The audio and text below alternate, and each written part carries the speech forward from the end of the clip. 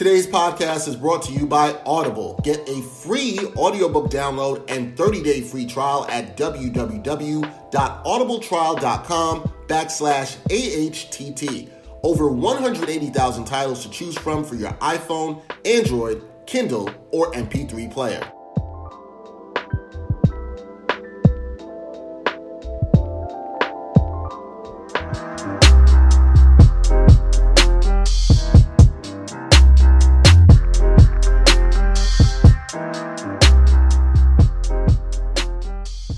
From the Gotham Podcast Studio, Ain't Hard to Tell podcast, episode 99. Dexter Henry, Brian Fonseca, and we haven't in a while had a guest, but we've got a guest here with us, our guy Jeff Eisenband. He's the NBA 2K League Insider, on-air talent at MSG Networks. Jeff, what's up, man? I didn't realize I was holding down the last double digits here. You know, this is the end. This is 9-9. Well, how you guys celebrating the next one? Oh, the century mark. We're still figuring We're that still out. figuring it out. We won't let everybody know how we're doing. But you know what? We might just have mad people up here. So if you want to come back in a week. Studio audience, 100 I like people. that you took the value of what you were to this show and being like, you're the last nine, the double-digit number. Yeah. That's historic. It's a mark. It is a mark. Yeah. Absolutely. It is. A lot of people, I keep saying this, and I've been saying this since we got to like 50. A lot of people don't get this far in podcasting. That is true. So Like I know people that have started a podcast and stopped after 14 episodes, and they're at big networks. Yeah, I wonder who you're talking about. Don't worry about it. All right, Jeff, so you're doing good, man. We wanted to have you up here for some time to just talk about, the esports is such a huge world, and you do stuff with NBA 2K, that league and Insider, and just talking about that. But before we get into that, whenever we have fellow journalists up here, we always like to say, how'd you get into the game? How'd you get to where you are now? Everybody's got a story. What's your story? Well, Northwestern for starters. Well, but it's like, yes, yeah, we were talking about that before, and that helps. I'll tell you that.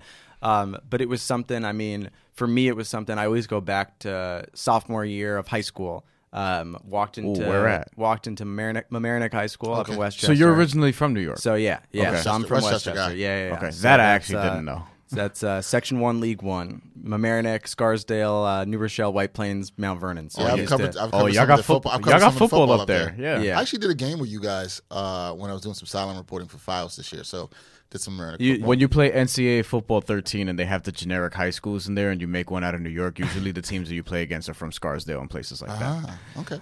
Fun take fact. note. Throw back that video game. A little fun fact, because we're going to get into video games, and you know how I am. Oh, Lord. Sorry, Jeff. Go ahead. No, so I always go back. I walked into a video class one day, first day of school, sophomore year. On the easel, there was, an ad for public access television to call the homecoming football game that year. It was going to be the first game they were going to put on our public access, TV in Larchmont, Mamaroneck. So I jumped on that. I did play-by-play. I didn't know what the heck I was doing. Called my first. They were the first touchdown. The extra point came in. I said it was good. It was no good. Like you couldn't see on the side. There's so many things you could nitpick from that. But we've all been there. But I always say like that was my first mark in this is what I want to do. Started doing high school journalism stuff. Had my mind set on Northwestern from the Wilbons and Greenies and just watching them like this is the place to be. This is where you can get a journalism education, like a high-level journalism education, and be around Big Ten sports. There are only a handful of schools like Northwestern, Syracuse, Missouri that have that big journalism and big sports resume. So I was kind of locked into that. I started doing – so my old job, before I was doing the freelance stuff, I worked as an editor for thepostgame.com, which was a Yahoo sports site at one point. And it was when I started doing stuff when I was a senior in high school. And I get to freshman year of college, and I tell my editor, I said, look, I'm going to school. I want to keep freelancing some stuff. Well, I'm a freshman, 18 years old in college, but I need to focus on class. It's like, all right. I get a call in January, and he says, hey, can you get to Indianapolis next week? I'm like, why? He said, we got an extra Super Bowl Media Day pass and Super Bowl pass. Oh, boy. And I'm like, and I just come out of, like, I totally botched a journal, like a paper or something right before that. And I was like, I got to do this, Yes, I don't even have to hear the details. So we figured out the mega bus schedule and stuff. I learned how to get from Chicago to Indianapolis. Went to Super Bowl Media Day, covered that.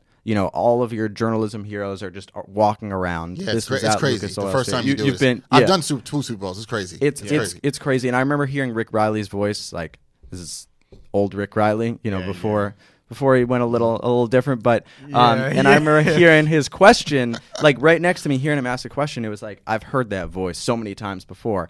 And so I did that, came back to, went to 3 days of class, wrote stories while I was home, came back for the actual Super Bowl. Giants beat the Patriots, and I remember coming back, and I got that winter quarter at Northwestern, I got an A- in a journalism class, and the professor said, you would have got an A if you weren't so focused on things outside of class. I'm like, are you kidding me? I'm like, I covered, what do you not want me to go cover the Super Bowl? I was like, I don't regret that. And I was, hell no, A- is still 90, 92. Who cares? From there, clearly he did. Yeah. Wait, were you like an honor student? No, only like 1 out of 12 quarters in my time at So. Jeff, were you disappointed that he didn't value necessarily the experience that you were getting at the time? Because we know how valuable that is while doing your journalistic studies in school, just getting that hands-on experience. Well, I think this was, and so I'm 26, so this was 2011 to 2012, and I think for the journalism industry, there was this mindset of like, where are things going? There was still a lot of traditional teaching. As things were changing, and I kind of, in my eye, I looked up and I was like, wait, I can get these opportunities to write for all these places while I'm still in college. And I had a similar thing when I was in college. It's like, why would I not do that? We're in school around the same time. So. Yeah, I stopped doing sports articles for in-class for journalism classes because I was like, why am I burning my sources on work that isn't going to be seen or paid? Yeah, exactly. Exactly. So I mean, the long story short here is that after that, I would say my mentality was, I don't care about grades as much. I just want to graduate. Exactly. I'm here, and I bet you your GPA was still solid. It was fine. I'm not like it was fine. I honestly don't even know. Like, I literally have never checked. I've never sent anywhere. For the kids out there, like, this is nothing. GPA did not matter in any way. As somebody, I know I was 10 years older than you, but GPA probably didn't matter as much. No. Like here's the thing. Let's be honest. Everybody here can say this because we've all worked in this profession. Have you gone for a job and actually got an interview, and has anybody said to you, hey man, what was your GPA? Never. It's never mattered. And if they ask, I'll say it. It's fine. It hasn't. What's mattered to me more has been, even in college, you spoke about the experience of being able to get that hands-on Big Ten schools. I went to, at the time, Big East school. Getting that experience was fantastic. Going to those games, doing those things, covering that. That's what made me the journalist I am today. And also, and you were at the height of the Big East basketball too. The height. DeJuan Blair. That was actually, DeJuan Blair came my right senior after. year. So I was Carl Krauser, Chris Taft, Brandon Knight. Chris Taft, who was white in NBA 06 for some reason. That was really? Weird. Yeah. Only you will remember this from it. Yeah, it was weird. It was weird. But yeah, DeJuan Blair and those guys were like right after I graduated in 05. So, but yeah, I was really at the height of that. And so timing sometimes matters. Placement matters. What you do with the opportunities like you did. I just want to say, I'm glad you took that opportunity. And you also still got an A-. Well, it's not like you got an F. Jeff, you should be proud of the A-. It's not like you got an F. Like, instead of a 95, I got a 92. Whatever. It was, and I still got to go to the Super Bowl. Who was the professor? You don't want to say, I right? don't want to say. All right, cool. That's all I want to know. That's all I want to know. Put him on blast. No, because I asked him because I know he's not going to say because it doesn't matter, right? Well, I'm sure that guy was a great professor. You know what I mean? Or woman. Or woman, sorry. Apologies to that. I'm sure that he or she was a great professor, but... Or not. He did, or not. It could not be either. Either way, you found the value in what you needed to find at Northwestern. Well, I found that, and I don't want to like harp on all of just college and stuff like that, but it was also, for example, we had to pick a track at Northwestern: news, broadcast, magazine, or marketing. And they had to put you in a box. Well, listen, I came in and I was I had my mindset on broadcast, right? That's why I went to Northwestern. I called those games in high school. I anchored the school news in my high school, and I got there and I looked around, and I'm sure you've especially had experiences with this where every kid had to do an internship where they would get placed in a small market to do TV news, and it rubbed me a little the wrong way because I knew that I didn't want to be a stand-up TV news, traditional news broadcaster. Yes. And on top of that, I didn't want, like, I had some guys that went to minor league baseball and, did those Cape Cod League and stuff. Mm-hmm. And I just, in my mind, I was like, I want to use the internet. I'm looking at Twitter and Instagram and Facebook blowing up, and I'm like, this is my avenue. I feel like I'm good at this. I feel like the sort of snackable content is where I want to live. So I picked magazine, not because I wanted to write in magazines, because I saw that as closest to digital at the time. How did I want to stop you there with that? I'm so glad you brought that up because I think this is very interesting to talk about right here. And this is what, 2011? This is that was high school. In like 2012. So we're talking about a little after. Yeah. But when did you graduate from Northwestern? 2015. So 2015 you graduated. So we're 10 years apart. You graduated 10 years after I did. Well, we're 1 year apart. But what I find interesting though in you saying that, I'm going to get to a question I have for you, which is you kind of you looked at this and said, hey, this is where the game is going. I feel like when I graduated in 2005, I saw that, but video online was still like just starting, right? You were in a different era. And I got in this time where I got some of my first jobs were like working for the New York Post as a video journalist and doing stuff like that, but people thought it wasn't going to last. Like there was literally people who told me, this isn't going to work. I had a guy from Fox. That people consuming news on their phone wasn't going to work. Yeah, literally told me this. I was at a Giants press conference doing some reporting on their first playoff run where they beat the Pats, and the guy was like, oh, you think this is going to work? Like this kind of reporting thing? I find it interesting that in 2011 or 12, whatever you said that was before you graduated, you saw this and then said, hey, I want to try to move this way. My question for you is, you saw this and it must have took a lot of discipline to say, hey, I believe in this, but did other people say, no, you need to do this. You should be in broadcast. You should move this way. Yeah. No, there were people that tried to direct me in a certain way. I had someone, so you had to do a required internship at Northwestern where they would send you somewhere to one of their kind of affiliates. And one thing, they really wanted to send me to Sports Illustrated, and Sports Illustrated had been my dream. Like literally my dream. I got into this, back to Rick Riley, who we'll bring it up again. I literally would come home Wednesday and read the back page. And like that's what that was me in middle school wanting to do this. And I said I knew I had this thing with the post game going where I'd been doing stuff with them all through college, and they had this Yahoo Sports affiliation, and I knew I had a job lined up if I just wanted to keep going there. And I didn't want to rub anyone the wrong way. And the other thing was, like, I knew if I went to Sports Illustrated, I was going to have to work behind people for a long time. Like I was going to be an editorial producer before I'd actually be producing content. And it's the same thing. I visited Syracuse as a high school student, and the guy at Newhouse was like, you'll be a sports broadcaster if you go here. You won't get to go on air probably till your senior year, but we'll put you in a corner at the Syracuse basketball games, and you'll have your tape that you can send out to everyone. And Northwestern was, it's a great journalism school, but not as many sports broadcasters go as Syracuse. So it was kind of like, they're like, yeah, just come on in and we'll throw you on air. And to me, I was like, I want the opportunities right now, because I think there's a more horizontal opportunities than there used to be, as opposed to like you get a job at one place and you just have to move up vertically forever. Yep. Yeah. So I mean, I'd say people didn't like some people just were. It was a more nervousness of let me do the same formula that I've been told works. What I would say is, so Twitter. When I got to Northwestern, my first class, they said we suggest you should start a Twitter. Like that was fall 2011, and when I left my last quarter in 2015, spring 2015, there was a Twitter class offered. So to me, I tell people that's the fact that whatever journalism education like you got in 2016, you got in 2005, I got in 2015. It's all totally different. Economics, you might get the same 4-year education year after year after year. Journalism, like kids coming out now, imagine they got TikTok in their class right now. Right. Yeah. The game is always changing, right? And so I think what I look at it now, and Brian and I always talk about this, I think the journalists who think ahead, see how they can move into spaces, are the one that can do better. I think you did it when you were in school. I did it when I was in school. Brian did it. We were thinking like, how can you move in this different way? Because my route and what I do was, you go to a small market, you work your way up, you move this. I actually said, like you, I was like, nah, I don't want to do that. And I didn't do it. And I have other friends I know who haven't done it. And it's worked out kind of okay. Well, I feel like you're doing a ton of different stuff, whether you're talking about reporting on FiOS or then all of a sudden AccuWeather. Right. So I'm doing national weather reporting, and I never worked in like a small market. I've only been in New York, and I've done more of my career is digital, as you kind of saw where it's going. And I try to tell young people now today is that there's a lot of opportunities digitally. You don't just have to be on TV. Yeah. But I think sometimes you have to break the mold out of people's head that they still think like, hey, I got to be on TV. I have to be on traditional TV. What I mean, especially in an era where we're cutting cable, right? And that's a normal. I think thing you now. were thinking. It's really refreshing to hear that even 6 years ago, you were thinking, "Hey, this is not." You knew exactly what you wanted to do, which I think is huge in being successful and just saying, "No, I don't fit there. It's okay for me to go this way."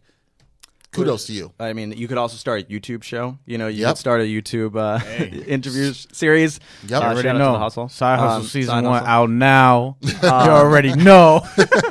But it's true. Like you can do all of these things, and I mean, I started writing at a newspaper when I was in college, and I knew when I immediately took that job, I was like, "There's no way I'm going to be doing this for a long time." Right. Like for 5 in 5 years, am I still going to be writing at a newspaper? Some Probably people not. hope for that. I just think I hope Jeff newspaper. was saying that- But I say that saying that I hope newspapers last so that people can make their livings off that. But it's like every other year you look around, and it's not even just newspapers, but just outlets in general. They're Outlets, always yep. cutting, and a lot of the jobs available are temps and freelancing, and we're about to get into that. Well, one thing I'm always thinking about when taking these gigs, and all of us on the freelance sort of side, I think it's something to take note of. Dexter not no more. But he still do. He's still- I still he's still freelance. freelance. Right. Yeah. But knowing, like, when I'm taking something, I'm thinking also, where is the long-term value in this? Where is something that, like, In freelancing? yeah, well, each thing I do, each gig I'm Yes, saying, like, yes.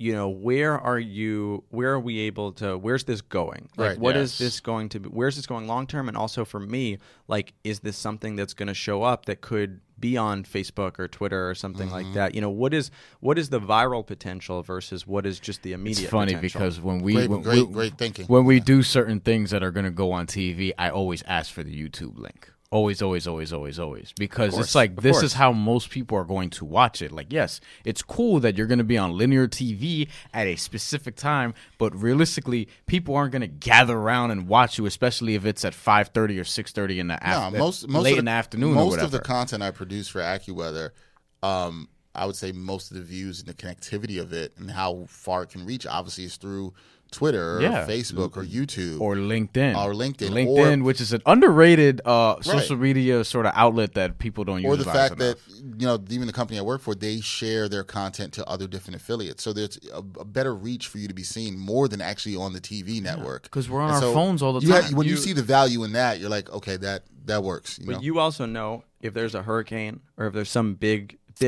weather incident that you're at, more people are gonna see it than on a normal day. Yes. Like, I'm thinking about, and we could bring the 2K League into this. Like, I was doing stuff the whole year last year, right? And all of a sudden the finals are going down, and I'm thinking right before, I'm like, a lot more people are going to see this because now all of a sudden we're going to get 10 times the viewers today than we've seen. So there was almost a little pressure I was thinking in my mind of, it really doesn't matter what I've done all season. Like, people are going to see what we do today. Yes. And I think whether it's sports, weather, whatever, everything, you have that moment, like hurricane season and weather, that's kind of like the Super Bowl time. Like you got to be on your game. There are more eyes on you. You're right about that. And so you just kind of like adjust to those times, right? And it's a greater chance. You got to be prepared for it. You got to be prepared, but it's also this great opportunity for your content to be visible to more people. So coming out of Northwestern, you kind of told us what your dream was. You kind of really wanted to be at Sports Illustrated. Yeah, no. Did you ever think that you are where you'd be now, where you're covering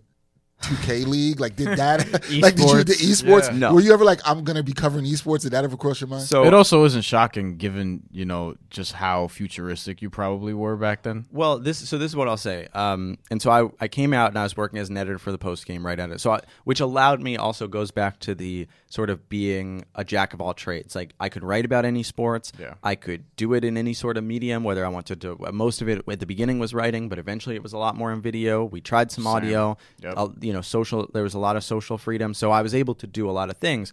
But right out, I had some people that were like, "Yo, you should cover esports." They're like, esports is blowing up because now we're going back. This is fall 2015, winter 2016, and I looked at the landscape. And you had said you covered an ESL thing at one point, and I know that everyone talked about esports sold out the Garden. Esports, League of Legends sold out the Garden. Most people in the sports world and the people that we probably run into circles with have never played League of Legends in their life, nor come close. It's a PC-based game. I've never played it. I always tell people, the kid in your class that was playing World of Warcraft when you were in high school and you didn't really know what he was talking about, he's watching League of Legends. There's such a, because, oh my God, they're selling out stadiums.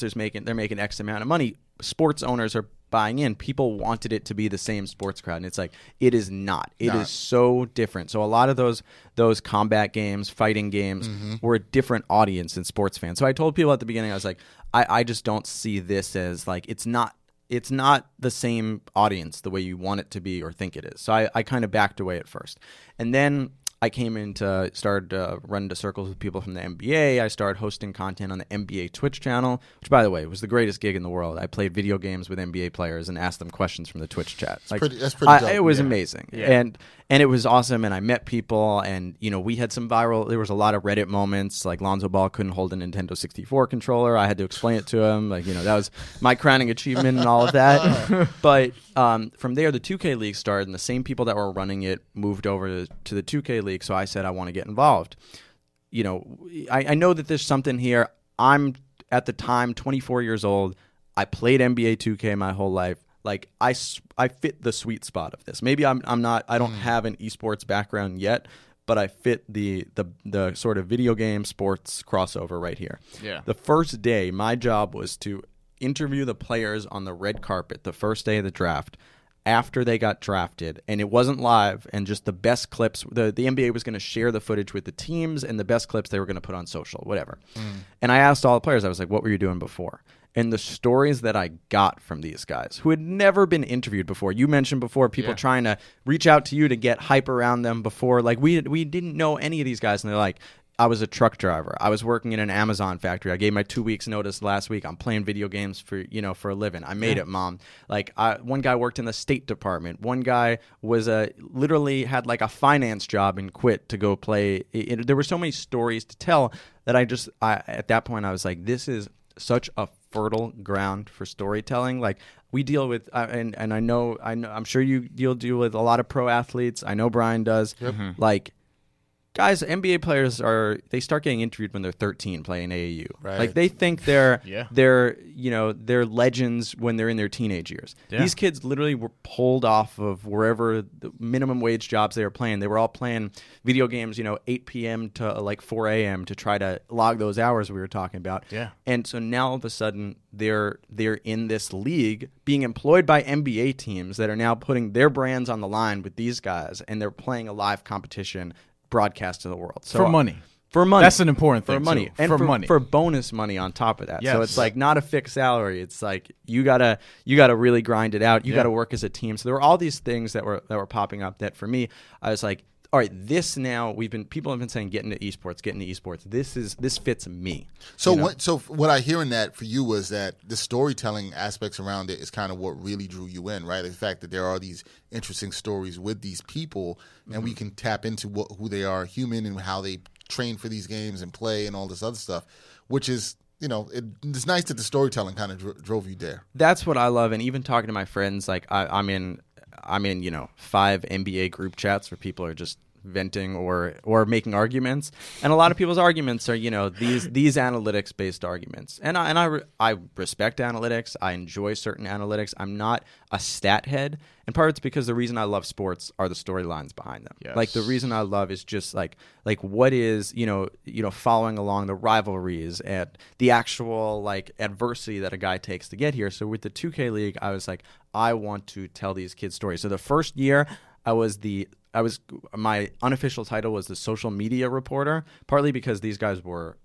not ready necessarily to just talk in front of a camera. Like, they did not have that media training we talked about NBA guys having through the AAU years. Right. And we literally, about half the size of this, we had a closet in the back of the NBA 2K League studio with a black background that we used to film kind of like a John Gruden's Coach's Corner with, that we'd go over. We'd have the highlights on a laptop. So we'd kind of, dub the audio over what we were watching on the laptop, and we'd break down what guys were doing. And that was my first, and I had a podcast that first year, and that was kind of my first foray into meeting these guys and just getting to know them and understanding their stories. And then season 2, I took the step as more of the insider, which was That was my title, which meant a lot of halftime show analysis, a lot of between games. Here's how the lineup's changing, stuff like that.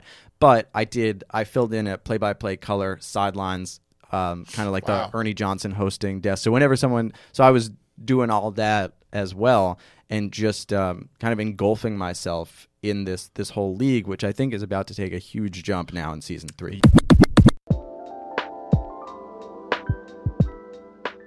You know we like to hook our listeners up from time to time, and we have a hookup for you today. So for the listeners of the Ain't Hard to Tell podcast, Audible is offering a free audiobook download with a free 30-day trial to give you the opportunity to check out their service. You can check out one of my favorite sports books, $40 Million Slaves, The Rise, Fall, and Redemption of the Black Athlete by William C. Roden. That's available on audible.com with hundreds of thousands of other books that you can listen to today. To download your free audiobook today, go to audibletrial.com/AHTT. Again, that's audibletrial.com/AHTT for your free audiobook.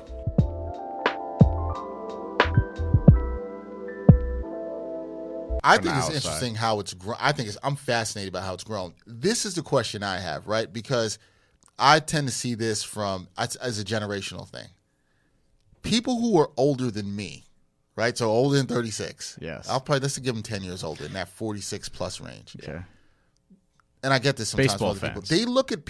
They look at me playing video games. I still play video games as a 36-year-old, not as much as I used to. My brother does too. They still look at it as something childish, right? Then you have the folks who maybe might be admiring some of the people. I don't think all the people. Maybe look at esports as, why would somebody watch other people playing video games, right? Yeah. And that they get paid for it and they train and they put this. There's still this kind of stigma. I don't even know what I call it around that we look at the people who are in esports.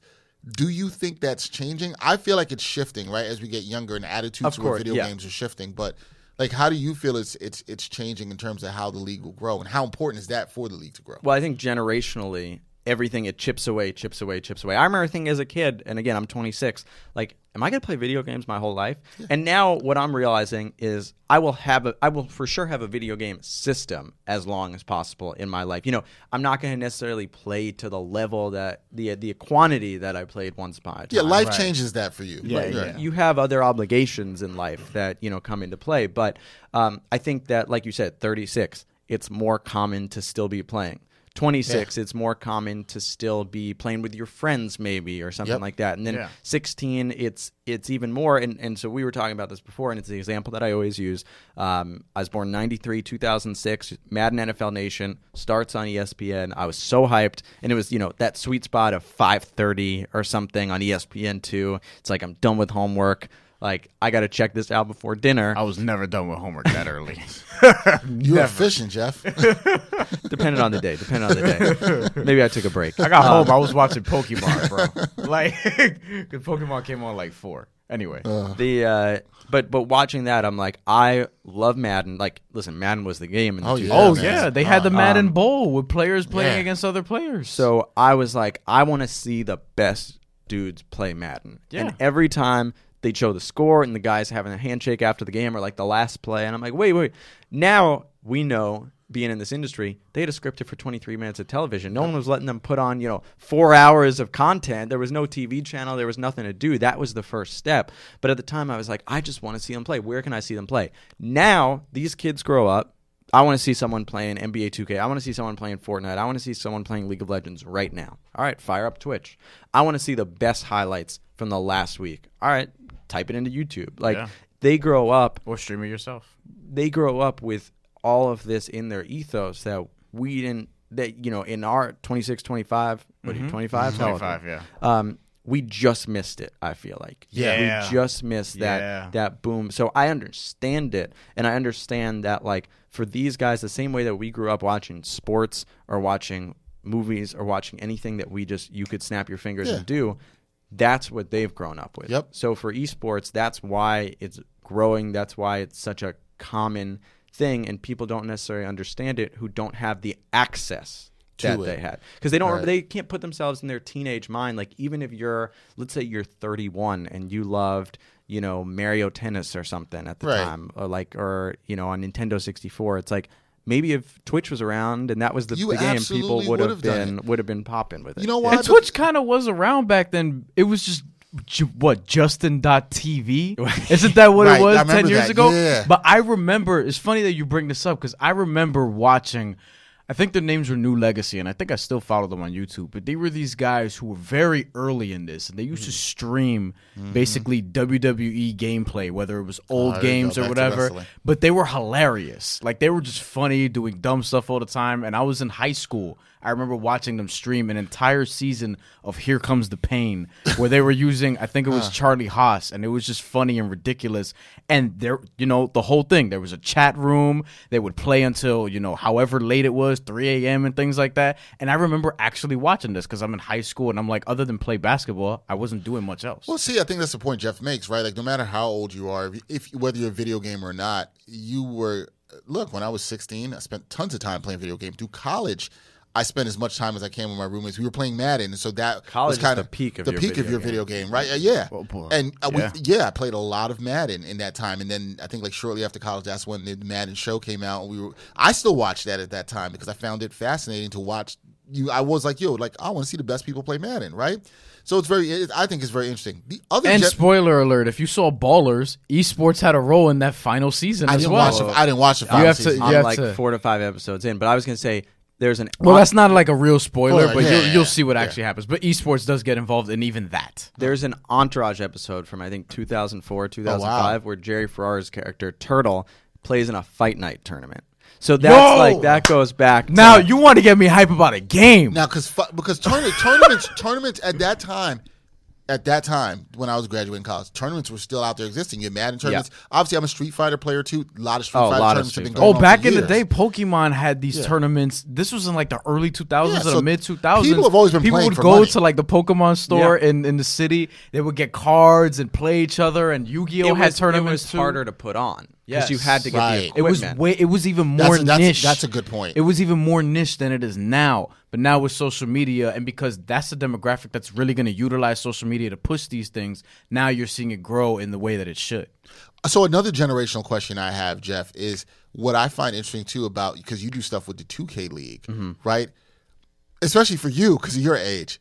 You're of the age where I'm washed. No, you're not washed, man. You're of the age where, for you, 2K has always been that basketball game, right? Kind of. Well, I think it's. Are you guys old enough that when NBA Live was the game in the 2000s? It was the game. It was the game. And for me going to school in 2011, that was when I shifted to 2K. That's when I shifted. I shifted earlier with Jordan on the cover. So I actually shifted earlier because the first game I ever had for the original Xbox, because I first got my original Xbox in 2004. I was 10 years old. Was NBA Live 2004 with Vince Carter on the cover. I had NBA Live up until 2007, and then I remember seeing that 2K was cheaper. Chris Paul was on the cover, who I really liked because I'm short. And the game, the reviews were just better, and I was like, NBA Live always had glitches, so I was like, let me try this out. Yeah, so 2K8, I switched that same year as you. And then it was right after that, I think I noticed the shift when maybe it was 2K10, because that was the Kobe year, and that was the 10-year anniversary, and Kobe had the golden cover and all this stuff. I think that was when it really started to shift. I've always wondered that, because you did play some live, and the reason it popped in my mind for this question, I remember the last time, I can't remember the year right now, the last time the All-Star Game was here in New York, I went to cover 2015 an event in Brooklyn for News 12, and they had like this lounge. They had like a gaming lounge where people could come and play. And I'll never forget this. I walk into the lounge, and there are 2 TVs. Now, there's an Xbox. There's 4 TVs: Xbox, PlayStation, and one has live and one is 2K. Oh, I know where you're going. Whether it was the Xbox with the 2K or the PlayStation 4 with the 2K. Everybody were at those, and nobody was at NBA Live. And for me, it was just like, as somebody, I've seen that Live at the was NBA my first store. basketball game. NBA Live 95. I'm dating myself here. NBA 95 on the Super Nintendo was my first basketball game. to see nobody play it, and now that 2K is kind of just this brand that's around the league. Like, is there even an NBA? I'm asking a question. Is there an NBA Live league? No, NBA. No. NBA Live is not even coming out this year. They released a statement saying that they're not going to come out. I didn't even know that. They think postponed the release and then they just canceled. But everybody is. There was a year also. I think it was 2011 or whatever. That this is where the shift really, like, you really notice it, and it might have been that year because I remember there was a demo that came out for NBA Live. Kevin Durant was scheduled to be on the cover. In the demo, you could shoot around with Kevin Durant. The song that was playing the entire time was "The Plan" by J. Cole, still one of his best songs, most underrated songs.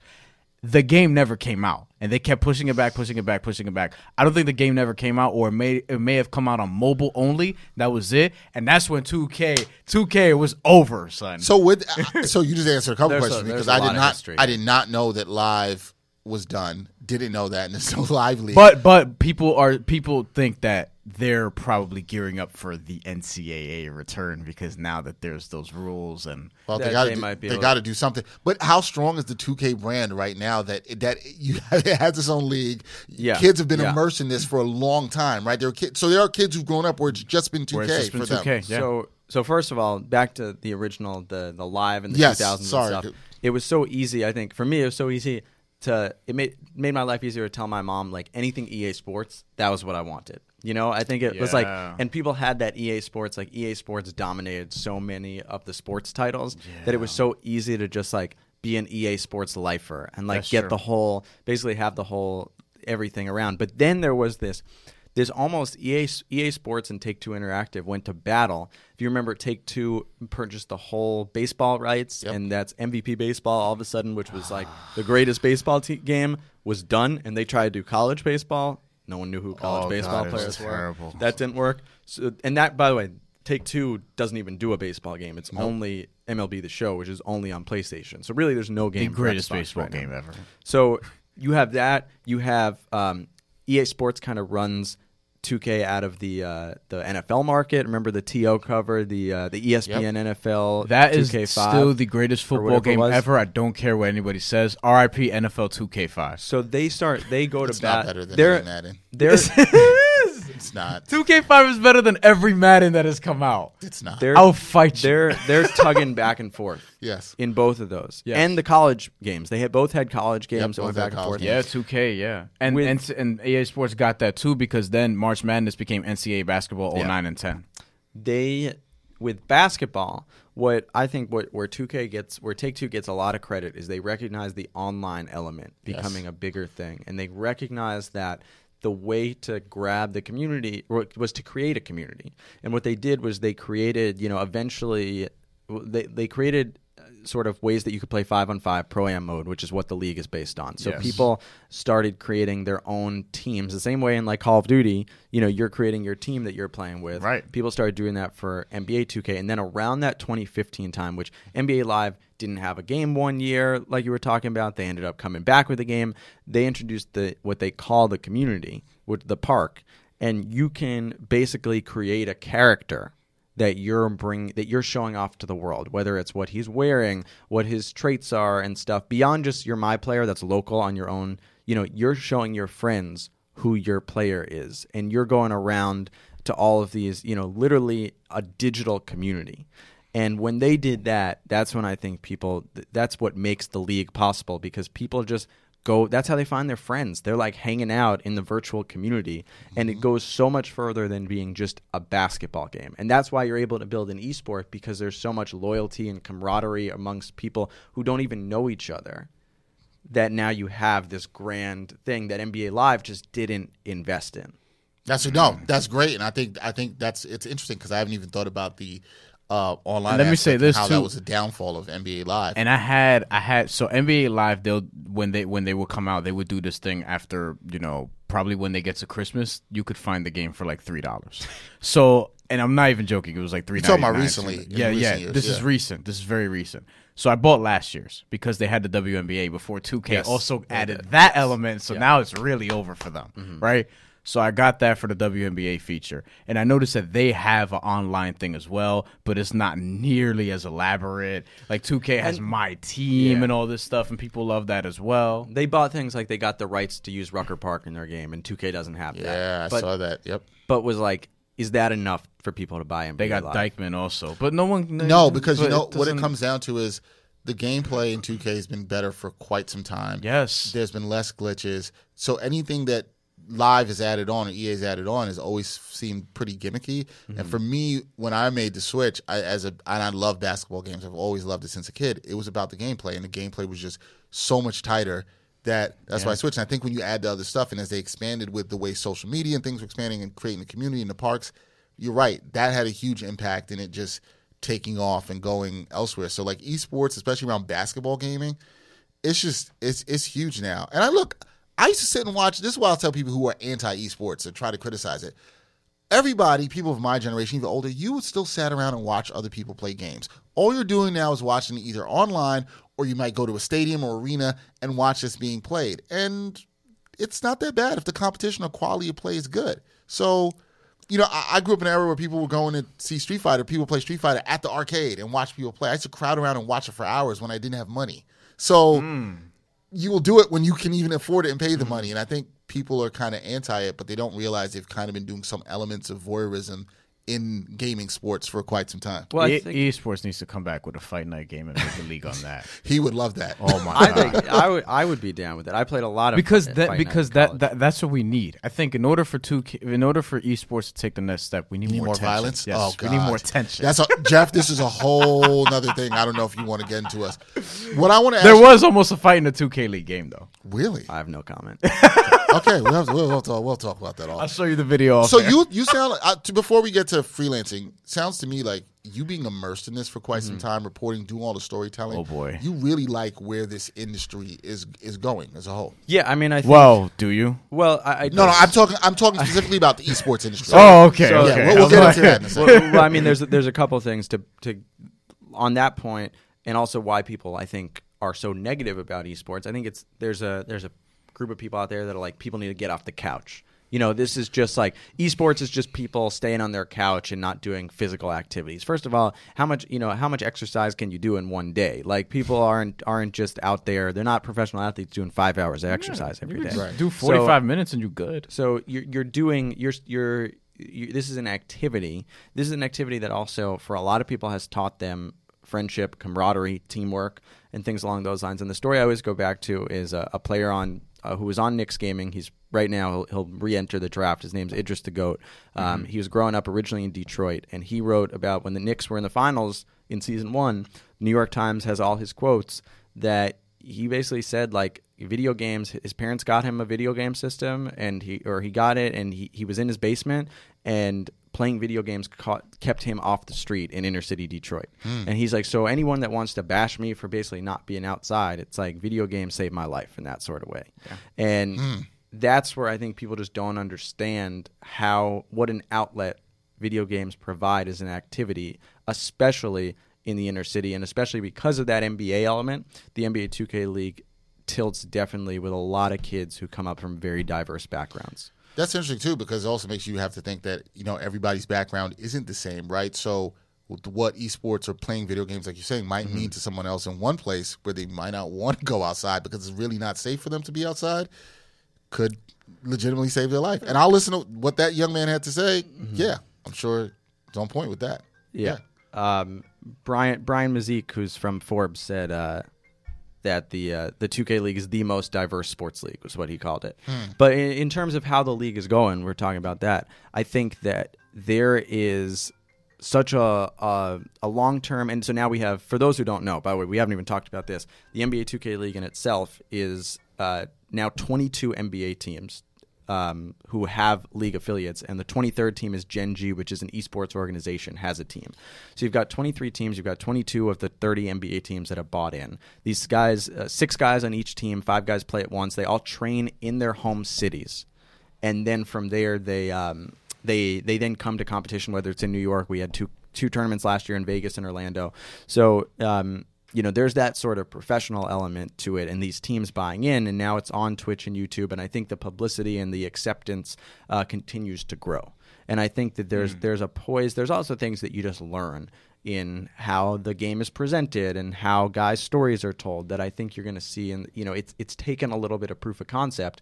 But the also beautiful thing about the NBA is from a sponsorship perspective, you have a lot of sponsors who buy into the NBA who buy into all 4 leagues. Like Adam Silver says, there's 4 leagues: the NBA, WNBA, G League, and 2K League. Yeah. So you now have this infrastructure in place for this league to take. It took a jump to season 2, and now to take kind of third time's a charm. Like season 3 just seems prime for a more national, a more international flavor, and a greater sort of cap to this league. And there was also a jump before because not every team had their own 2K team in season 2. Yeah, so it went from season 1, season 2, it went from 17 to 21. Now we're at 23, but only one more. So 22 of them are NBA teams. Okay. Could you explain to people how the draft works for players who are playing, 2K, how they get seen, how that works, their visibility, and how they can be drafted? So so for example, for this year, for season 3, there was already a tryout process.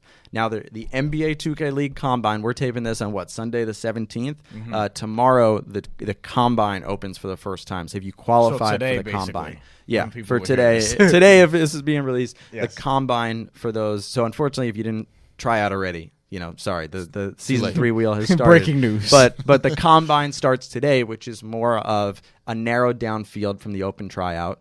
It's hard to judge, but there's a lot of statistics that every time you try out certain statistics, and the league has gone above and beyond since season 1 because they felt like some guys were being frozen out, right? Because you're just trying to get your points. So now there's different sort of usage rates and stuff that are being factored into this. So a guy who gets frozen out doesn't hurt him. It's kind of like, what was your usage rate with the ball? And so they'll go through that process, and the coaches and everyone is trying to watch as many streams and watch as much film as possible. Then there's going to be, that field is going to be narrowed down to a draft pool that's done by the league and some of the coaches and players and whoever else is involved with that committee. And then there'll be the actual draft, which we don't call it an entry-level draft because some of the players, anyone who was not retained by their teams from last year, automatically go into that draft pool. So they can get drafted They can get drafted again. And it's very similar, if guys know how the Big 3 worked. Yep. It's very similar in that sort of way. That makes a lot of sense. Because the problem is you're starting a new league. Like, you can't, and guys aren't signing long-term contracts yet. So you have to be able to cycle through. And this guy, you can protect. There's going to be an expansion draft probably every year for the first 10 seasons. There's going to be another expansion draft. So you have to keep doing the cycle where, okay, you protect this amount of guys, these amount of guys before the expansion draft. Expansion draft happens. Now you can retain these amount of guys before the next draft, and then not everyone is, no team will remain intact. Right. And guys will go back into the draft pool. Gotcha. How much? I'm sure people would like to know too. How much money can you make being a professional 2K League player? So season 2, and it'll change for season 3 because now you got 2 more teams, more sponsors and such. Season 2, retained players made $39,000, first round picks $37,000, everyone else $35,000 for a 6-month contract, and then on top of that, there was a $1.2 million prize pool for spread around 4 tournaments, including the finals. So the guys, for example, a guy that got retained by T-Wolves Gaming, which won it all and did well in other tournaments, didn't win other tournaments, probably, I would guess, made somewhere around $80,000 for that, $80,000 to $90,000 for that 6 months. That's nice for 6 months. So it's an awesome 6 months. A lot of these guys, listen, some of these guys are 30 years old raising a kid. Then you've got 19-year-olds who are in college and are going to come out of college with a nice chunk of cash, or their student loans paid, things like that. So, there's different sides of the spectrum for who's doing what with the money. But, for a league just starting and trying to get off the ground, and guys can make sponsorship money, or they can do appearances, they can do anything. There's no cap on that. Good. No, good. They're not running like the NCAA. Good to know.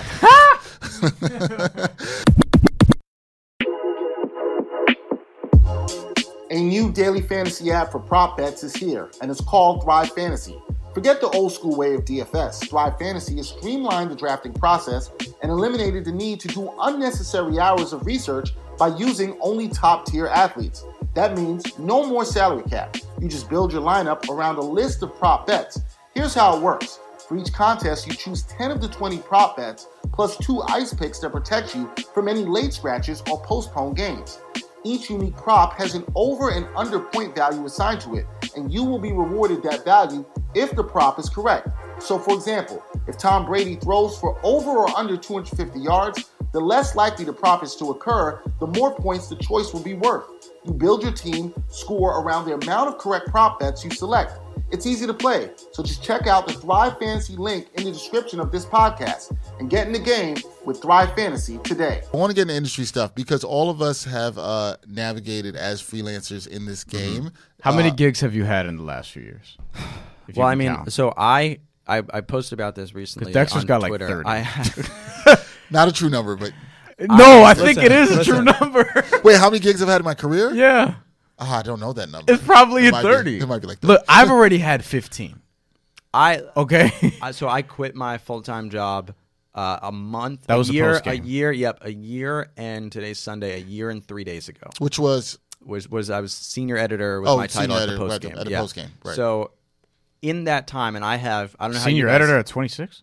I mean, I just kind of said, hey, could I move up from associate to senior? Yeah, whatever. Like it was in tight. It wasn't, trust me, it wasn't in salary. I mean, look, if you could get it, I mean, shoot. You just had that name. It was like, it was like, oh, look at this, Look, which, man. by the way, things happen you see things on LinkedIn, take everything with a grain of salt. I mean, amen to that. Listen, we've seen senior titles get passed around a little more frequently these days. Point taken there. So in that last year, and so I don't know how you guys do it. I have an Excel spread or a Google Sheet spreadsheet that I have everything from the last year. Like every time I do something, I have like the months and I have the company because I want to also I got to keep track for tax purposes. So it's kind of like a freelancer. personal resume. That's almost? what I do for that. I don't look at it as a resume. I look at it as I'm trying to keep track of how much I'm getting paid and who owes me money. Oh, wait. Who owes me money? Hold on. I have one of those on a Microsoft document. The name of the document is just a $sign. That's it. So, which I'm sure doesn't surprise you at all. Doesn't surprise me at all. I'm also glad you guys are doing the right thing. It lists all the company, how much I've made, how much I'm owed, all that stuff. So fellow freelancers out there, it's a good thing to do. Or independent contractors, listen, do that. So I would say in that document, I probably have about 25 entities of some sort that I've had a conversation with that it looked like I could get paid something for, and probably 10 to 15 in the last year I've done something for. Now some of that is I did one article, some of it like that counts. Like the 2K League stuff, which is probably the bulk of things in the last year, is a lot more. Those numbers there's a lot more digits in what I'm putting in there than some other stuff. Yeah. But I have probably dipped my feet into 10 to 15 different pools in the last year. There's some things that I've done background production help, right? I've written for one conference sort of panel event. I did kind of for them. I organized every single panel and topics and things like that. I didn't flaunt that on social media because frankly, that's not what I want to do. But it was a nice 2 to 3 weeks of work that helped me that month when I had a dead time. So you got to be hustling around and doing all that extra stuff and everything. To me, everything adds up. And to me in freelance, it is like, so I took this jump a year ago and I said, in the there was stuff going on with the 2K League and there was stuff that I had so many conversations with people were like, yeah, we should work together sometime. And I knew I had an exclusive contract. And I said, I'm 25. Like, when am I going to, if I don't take this chance now, when am I going to do it? So I said, look, when I left St. Francis, it was the same thing. And it was about a year ago also. Well, I think you're also interesting because you did it right out of college. My mentality was 2 years after. Okay, because I built up I tried to build up my network. I tried to go to every single networking event I could, connect with everyone. It was the same formula. Meet. Here's my business card. Connect on every form of social, but not be too creepy. Don't go rush in. Like, don't do Facebook until you're really, I just do the Twitter handle. Twitter, maybe Instagram. Maybe Instagram. Try to do LinkedIn. But probably so I did all that, and then I said to myself, I was like, I feel like I have reached a point where I have enough connections out here that I can make a living for the next year. And this is, and even doing it after a few months, I was like, I don't want to raise kids on this one day. Like, it's a scary sort of world. And it's something that has tested me in the last year mentally more than I think anything has, because sometimes you're like I tell people, June and July, my most lucrative months. I was like, I'm killing it. And in the back of my head, I was like, this stuff's going to run out soon. Yep. Right? Because we were doing the DraftKings MSG show. Oh, yeah. And I was doing the 2K League. And in my head, I'm like, but this is going to run out. And then August, I took a week. I was like, I'm going on vacation. I had such nice a great that you time. can do when you can freelance. Great so thing, nice. great thing that you could do. And then I came back, and I was like, I knew there was, kind of. And August and September ended up being my least lucrative months.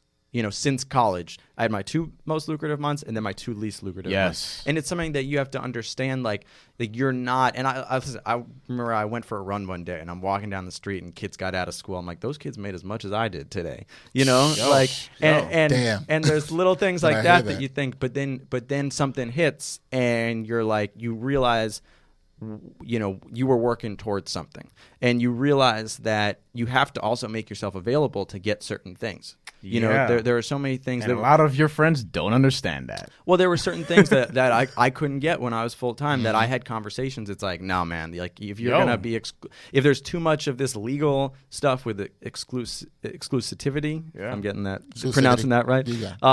And there's too much with your schedule. You can't say stuff in advance. So I'm like, I need to just give this a go and make myself available and try to. And the other cool thing, and I know I'm getting long-winded here, the other cool thing with me was that I was like, so many areas that I haven't gotten into, I want to get into now. Yes. Like, there are so many things. So I circled esports as something where I'm like, I can do more of esports, sports betting / fantasy. I can do more of that now.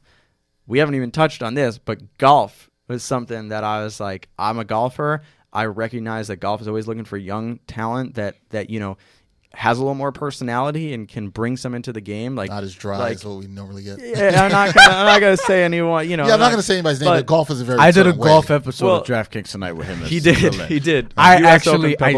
No pun intended. I teed him up. Yeah, you didn't see this? I didn't show you this.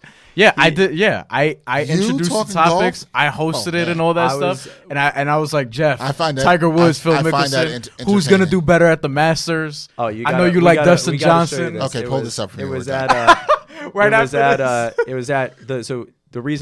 my co-host was Alex Myers from Golf Digest. He was there at the U.S. Open at Pebble Beach. Yeah. So Pebble Beach is like, I explained it, it's like the Madison Square Garden of golf. So if you look at it, it's Brian and I with a green screen behind us with the course behind us, and we're talking about stuff. Course. So it's. I said a friend who does video for the PGA. He was shooting this. Pebble Beach is my favorite course in PGA Tour 2006. See, it always comes back to a video. Listen, that's how people learn about so many things, though. But I'm gonna tell you something. How much soccer do you know from FIFA? Oh my God! Like, this is how I learned about the salary cap, though. Like, no lie, making trades. No, that's dope. That's making dope trades in NBA Live. Like, I was trying to get Amari Stoudemire. I was using the Knicks in 2005. I was trying to get Amari Stoudemire in the Knicks.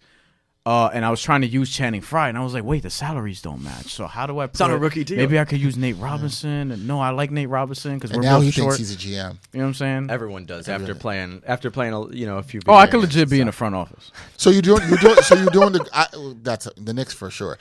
You're doing the golf thing. So I was doing golf stuff too, and with golf, I look at it as especially.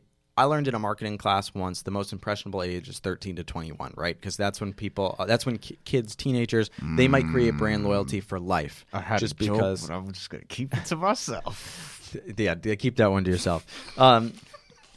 With golf, because people just like your body starts breaking down maybe, or you start paying attention to more golf because it's just a slower sport and you're more relaxed on the weekend stuff. Like 25 to 35 is more of that impressionable age. So I also see it as like, I've been into golf my whole life, but now I especially I see my friends getting it who never gave a crap about golf are now paying attention. So I find it, interesting that there's a conversation more around our age than there was for something like esports, which gambling helps that too.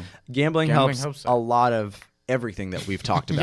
Yes, that is true. But think about it. 10, 15 years ago, there wasn't a lot of fantasy analysis being done, and now there's a whole new avenue for that we've taken advantage of, actually. I think when I hear you say all this stuff with freelancing, it's great that you're freelance. One thing I'll say about freelancing is I think it allows you to do something you said, which is take advantage of all the opportunities that you can that can further your career and look at different ways that you can go. So you're not just linear. You're not like, hey, I'm just the esports guy, right? Like you don't just want to be that. You want to do more than and that. you also mentioned that like we were talking about this not too long ago where you saw after July the storm was coming. Oh yeah. And this is what I prepped for when I was doing Side Hustle. I was like, all right, I'm gonna start putting this together in these months, finish it in August, and it'll be all out August and September. And I knew once that ended, I was like, all right, because the U.S. Open was still earlier that month, so I was there covering that. But once Side Hustle ended in September, I was like,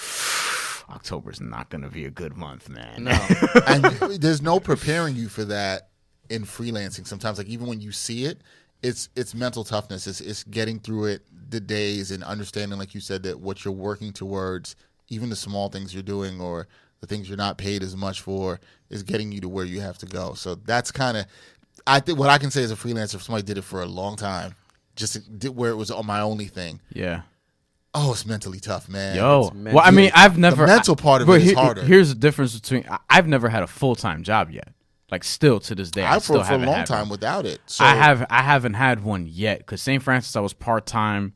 Other gigs that I've had were either part-time, freelance, W-9. You know how. But see, I actually think it's harder. Like, I think it's harder to do what Jeff did. Yeah. I think it's harder to come from having something full-time like you did out of school, feeling that sense of security and be saying, you know what, I'll be comfortable here. But you said, no, let me jump and be a little bit uncomfortable. How I felt was that I wanted to go above and beyond and work hard, and I wasn't getting paid for it.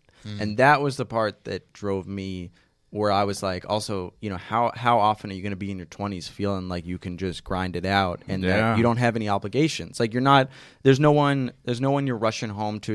You're not providing for a family. Like you can go as much as possible. So for me, I was like, yeah. And if you're a wild boy, you could just wind up with a kid, and all that has to be different. Then you know life changes real quick. Yeah, that's what I'm saying. Jeff's like, that's not going to be me. I was like, oh, use condoms, kids. Use condoms. I just saw like yeah, it was, the scary part was, you know, there were certain things that I, like a lot of times I don't plan anything. People are like, can you do this in a month? I'm like, I don't know what I'm gonna be doing that all day. the time. Like I have no idea. I get asked that all the time. See, like I want to be ready if something comes up. Exactly, because it's like, yo, what are you doing on the 29th or whatever? If it's not work, then I'm usually like, I don't know yet. I'll like get back to you. If it's not like we're gonna do the podcast or you know, if it's not a gig, like, yo, MSG wants me to come in a certain date, then yeah, okay, cool. But if it's like to chill, to go to this, or even if it's a wedding and, it's know, hard whatever. to plan stuff. And it's hard to even take certain things in work because you don't know if you take that and then something else comes up that can be better. No, especially if it's going to give you like a few hundred that day or whatever it is, or even more. It's hard. That's another part of the mental toughness too, right? It's like hard trying to weigh that in, and there's pressure on that because you're also like, well, I need to take this because I need to eat and I need to keep this kind of money train going, but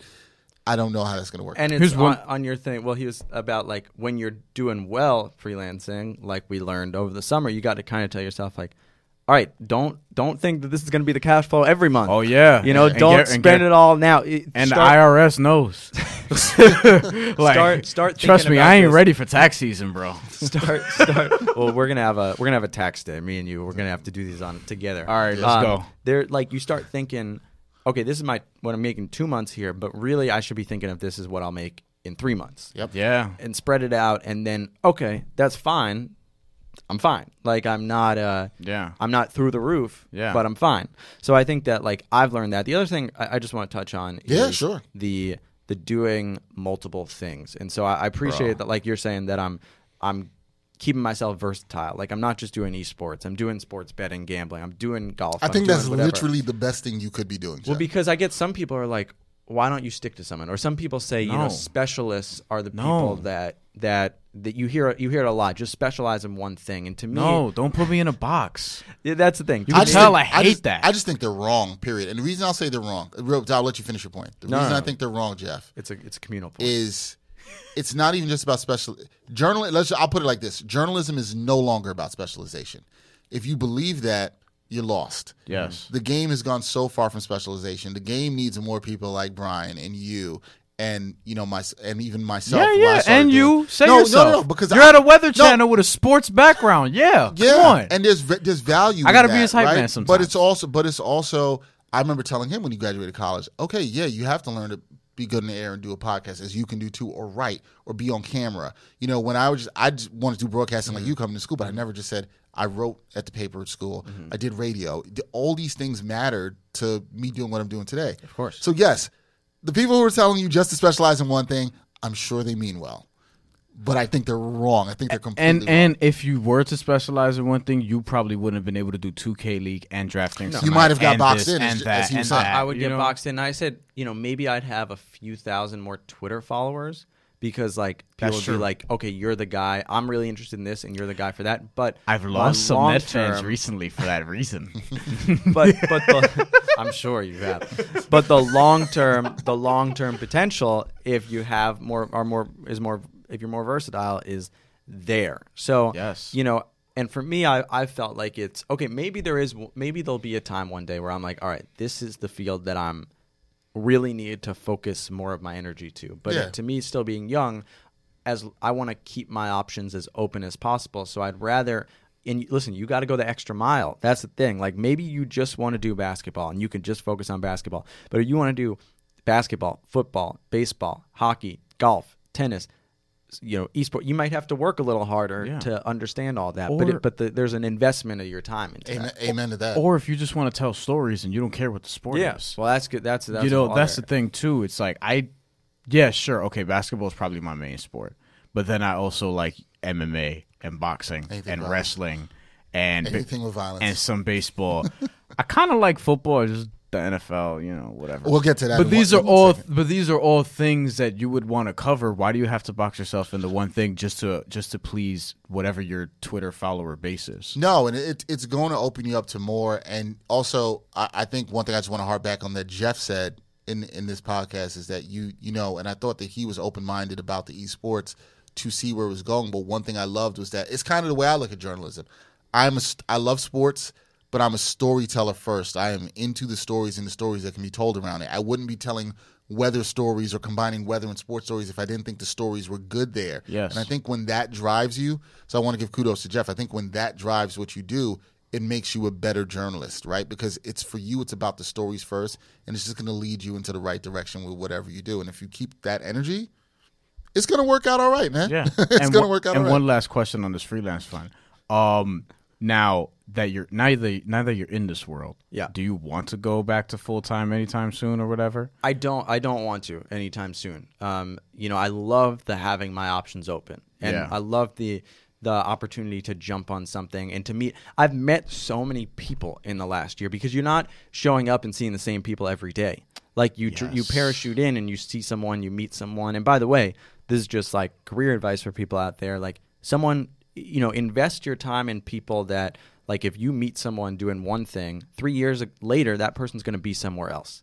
And now all of a sudden you're covering ground in multiple areas. And if they like what you did here, then maybe they're working actually for, a network or a publisher that you really want to work for. And who knows where they end up being. So I thought my network was big, and then in the last year I've had the opportunity to build it even more just by meeting people, like being in places that I never would have imagined I'd be in.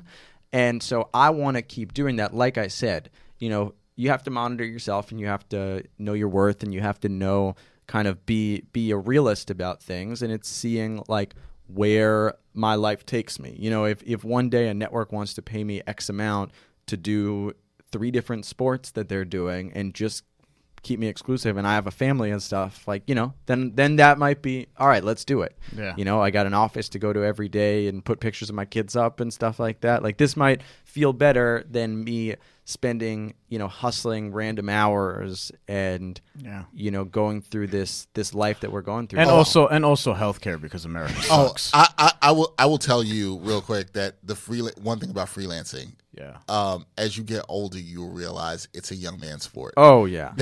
I sound old saying that now. But look, that's why we're doing it now. That's why we're doing it. Exactly. Which is why I do it while you're young. You can't do it in the same way. Like I still freelance and take other gigs, and I like the way I can do it now and move around it, even though sometimes it can be exhausting with what I do. But at least I think about when it was just what I was doing. doing it now at 36 and being a father, it's different. You've seen me do it for a good part of my life. That's true. So you've seen me do it, and it's just it's tough. So with a daughter too. The great thing I think Jeff is saying too is like, go for it while you're young. Do it while you're young. Yeah, and that's the thing. It's like, that's great. Well, that's why I asked that, because we're in a similar boat, and I'm like, I mean, I would something full time, but it has to be right. Like, it just has to be right. My main thing, more than that, is just general stability. That's what it is.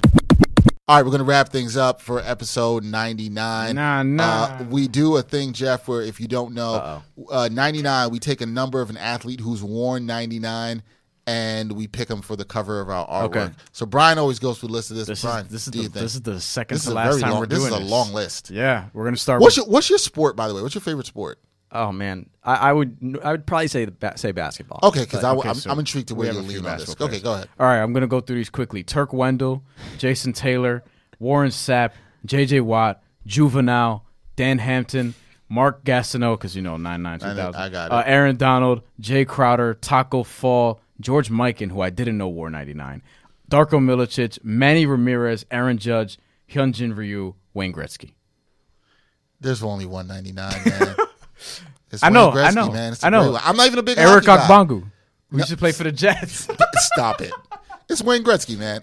I got to give my vote to Wayne Gretzky. Wayne Gretzky's the most famous 99 out there. I mean, I knew you were going to read off a lot of defensive players. Hold on. Which Wayne Gretzky? Because that matters. Yo, you got to rock with the Edmonton Oilers, man. Okay. There's been 4. Yeah. You got to go with the Edmonton Oilers. Got to. Got to. Are you? I thought you were going to say the Rangers, like we're in New York, but the Oilers is the classic. Yeah, classic. Like, I would go the white too. Okay, we get that. I feel like that's the cleanest. The white clean. I like the clean Edmonton Oilers jerseys. Okay. So. Damn, no votes for Juvenile? Nah, man. All right, fine. No. We got to go. We got to go Wayne Gretzky. I respect Warren, but Warren Sapp, I'm thinking about it a little bit. New ending segment coming soon, guys. Yes. Wait till we get to the hundreds. The hundreds. We got new stuff coming. All right, Jeff, we want to thank you. We had a great discussion about esports. Ooh, yeah. 2K League. You can check out Jeff on MSG Networks. 2K League Insider. At Jeff Eisenband, at Twitter, Jeff Instagram. Eisenband on Twitter and Instagram. Please check out his work. It's fantastic. I'm going to be following it. I learned so much from this discussion. So thank you, man. One last on the weather point. Yeah, okay. I'm just thinking about this because we were talking about Ravel before. Yeah. Sports weather. That might be your corner. Well, that's what I'm doing now. I've been doing a lot of sports weather stories. That's kind of my niche. Yeah, I'm gonna send you some of the stuff I've done. Like already.